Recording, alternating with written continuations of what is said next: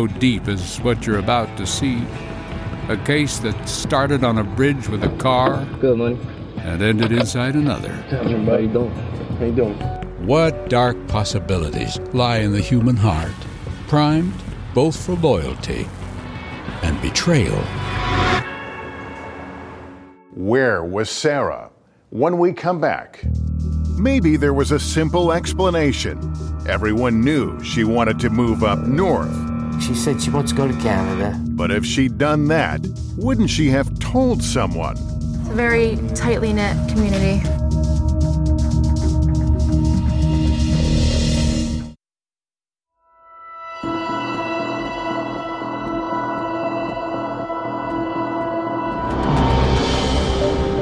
Well, police officers on the Route 35 bridge were trying to make sense of what happened in the early dark of December 3rd.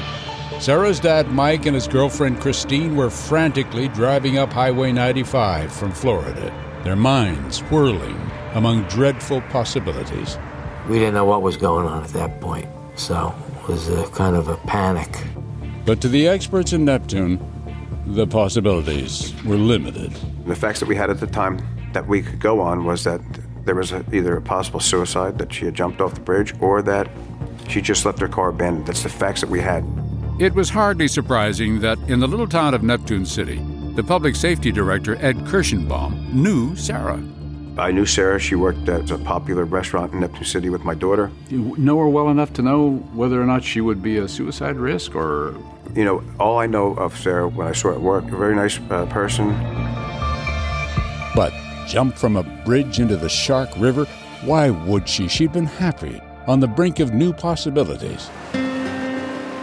And Neptune City on the Jersey Shore had always been her safe place. Good place to grow up? Yeah, I'm happy that I grew up here. Here, they say, the sand gets in your shoes. People tend to stay. Families count back generations. Friendships last whole lifetimes. Everybody knows each other in Neptune. It's a very tightly knit community. And if you don't know that person, someone you know is going to know that person. And the block where Carly, her brother Sam, and Sarah grew up was even tighter, a kind of kid heaven. That's Sarah with the dark bangs. Our age gap between all the kids was probably 6 years at the most, and we'd all just play together after school. We're a neighborhood gang. We've known Sarah our whole life, and she was like my older sister. We were like sisters. She's basically family, and if I wanted to play catch or something, I could always just ask Sarah.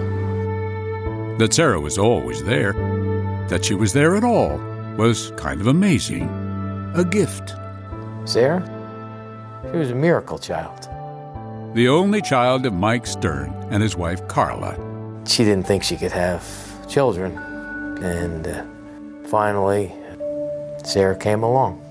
I fell in love with this kid. Robin, Carly and Sam's mom, was there from the beginning. Carla and I raised our kids together. It was amazing. Did they hang out at your place a lot?